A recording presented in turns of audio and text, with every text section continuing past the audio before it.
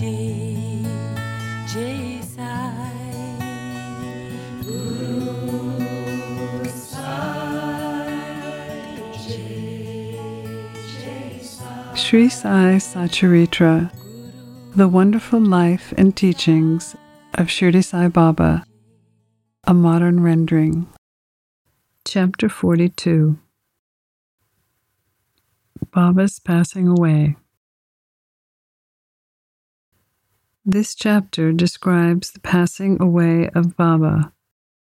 The stories in the previous chapter show that the light of the Guru's grace removes fear in mundane existence and opens the path of liberation and turns our misery into happiness.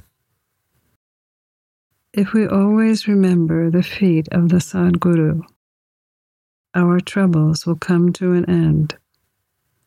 Death loses its sting, and the misery of this mundane existence is transformed.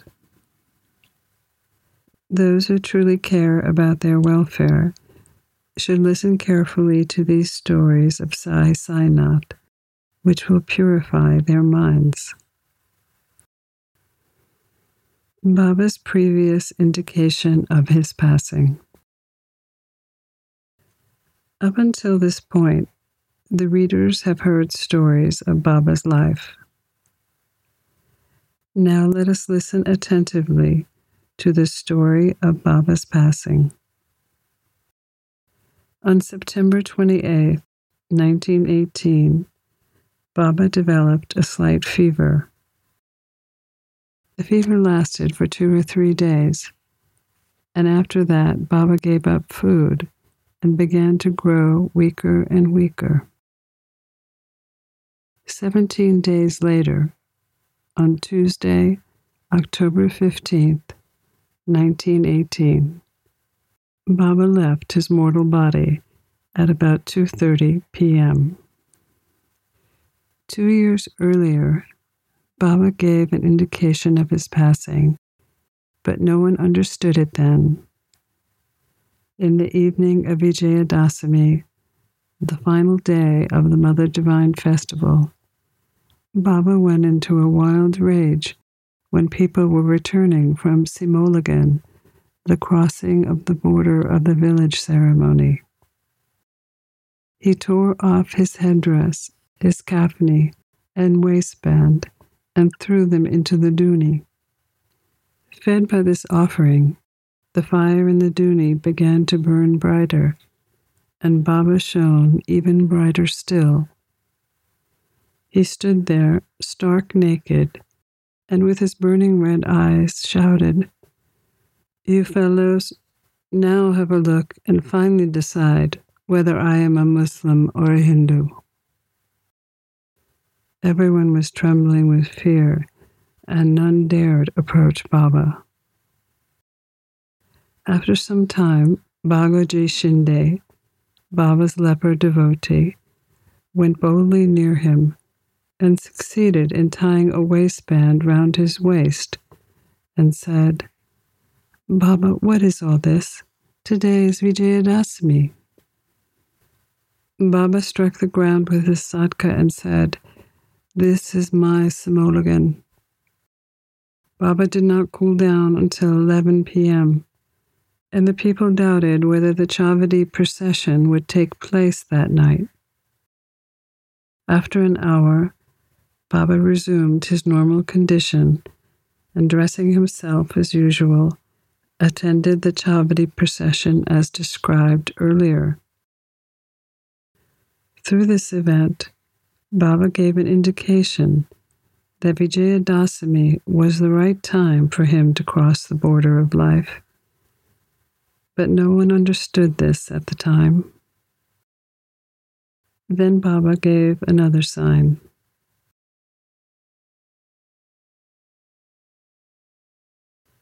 Diverting the deaths of Ramachandra and Tatya. Some time after this incident, Ramachandra Patel became seriously ill and was suffering greatly. He tried every remedy, and finding no relief, lost all hope for his life and was waiting for his last moment. Then, one midnight, Baba was suddenly standing next to his bed. He grabbed Baba's feet and begged him, "I have lost all hope for life. Please tell me definitely when I will die." Merciful Baba said, "Don't be anxious. Your death warrant has been withdrawn, and you will soon recover. But I am afraid for Tatya. He will pass away on Vijayadasami of Shaka, 1918. Do not tell this to anybody, nor to him, as he will be terribly frightened." Ramachandra got well, but he was nervous about Tatya's life, for he knew that Baba's word was unalterable, and that Tatya would breathe his last within 2 years. He kept this hint secret and told it to no one except Balashimpi. Only these two people, Ramachandra Patel and Balashimpi, were in fear and suspense regarding Tatya's life. Ramachandra soon left his bed and was back on his feet. Time passed quickly, and the time was now near. True to Baba's word, Tatya fell sick and was bedridden, so he could not come for Baba's darshan. Baba was also down with fever.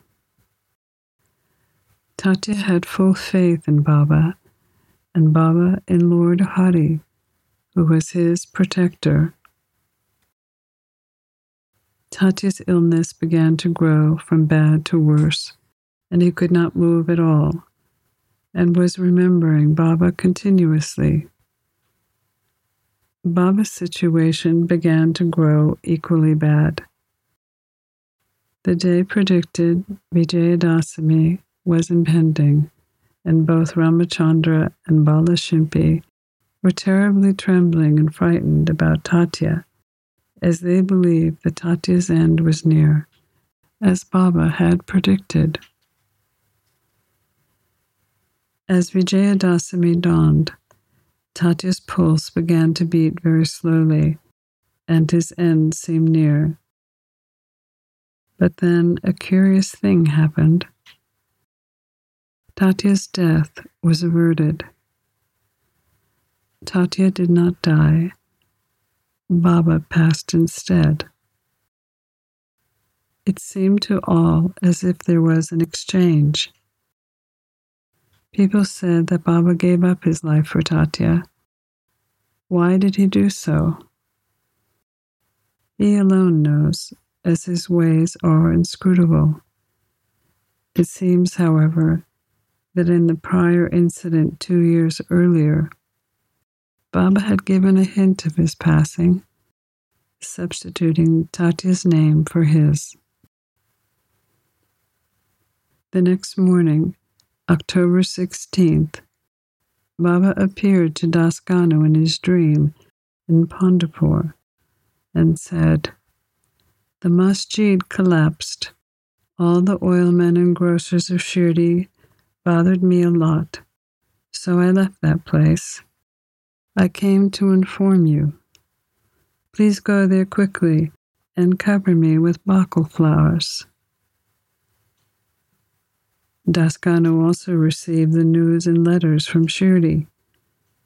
So he went to Shirdi with his disciples and started bhajans, singing the Lord's name continuously through the day after Baba's samadhi.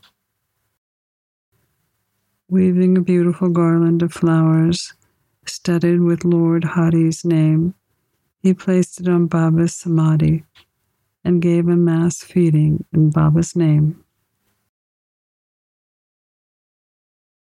Charity to Lakshmi Bai.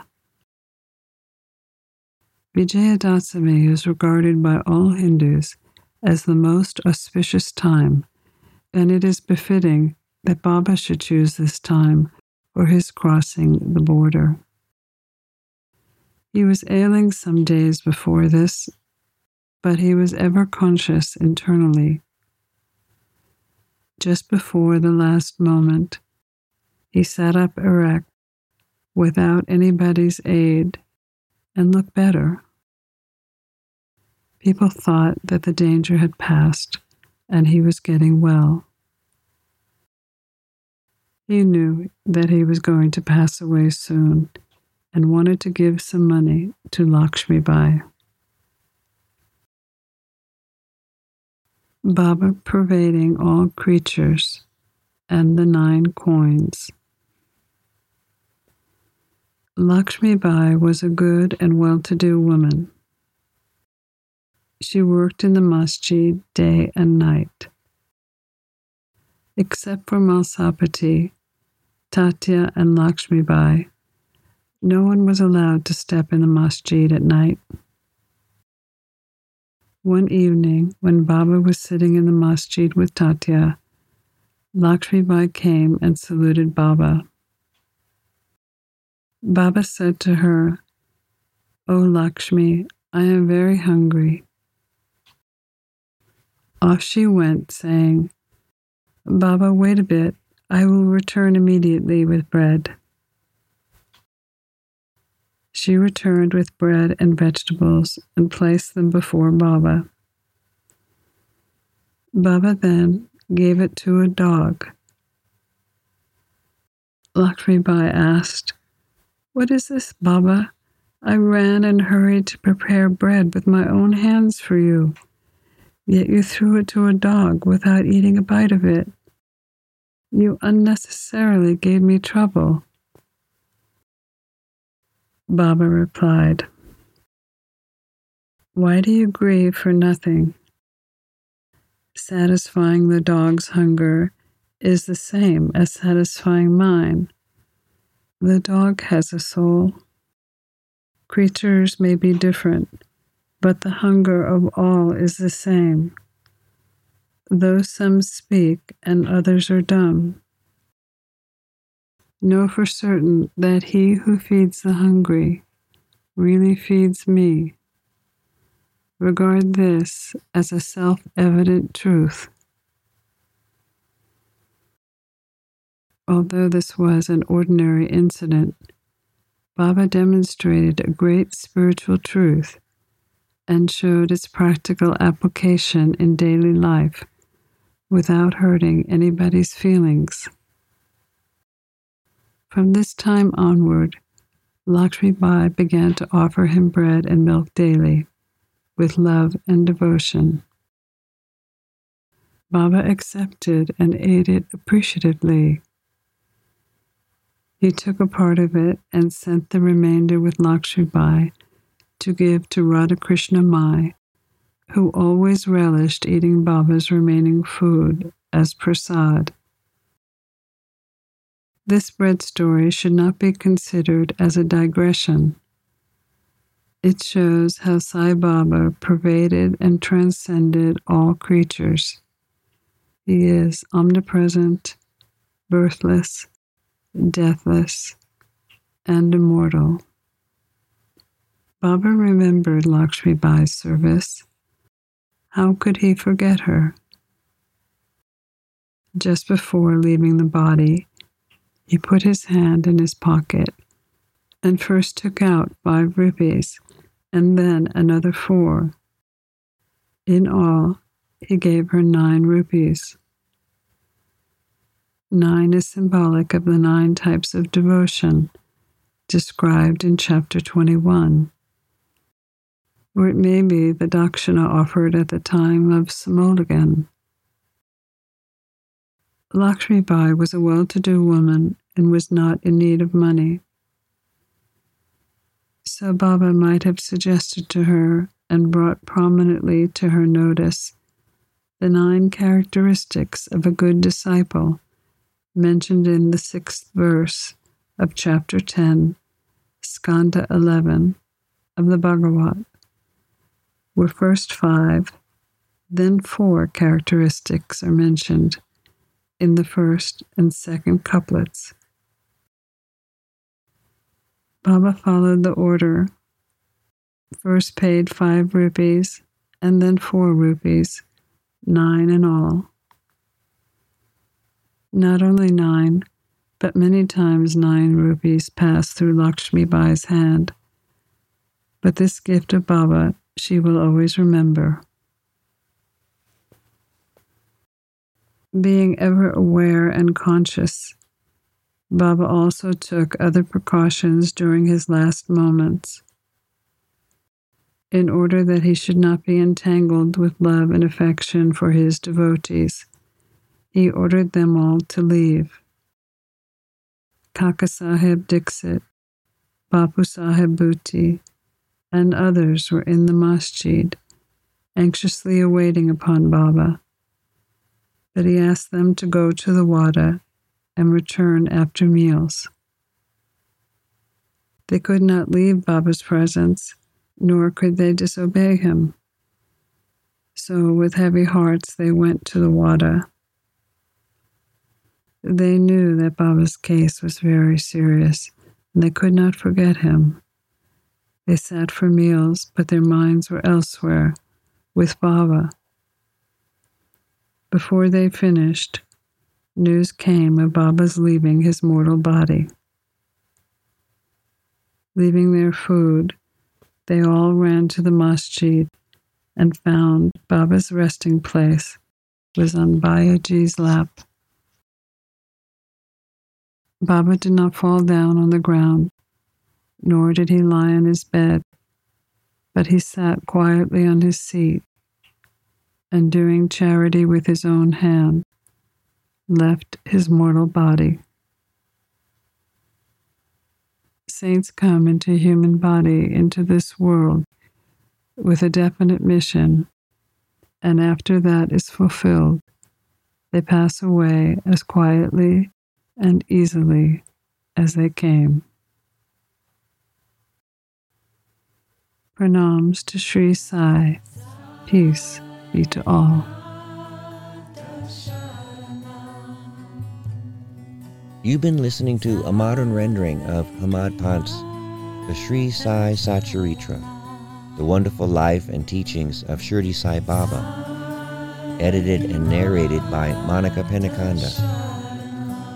For more content like this online, please go to divinelineage.org, SaiFamily.org, and peacefires.org.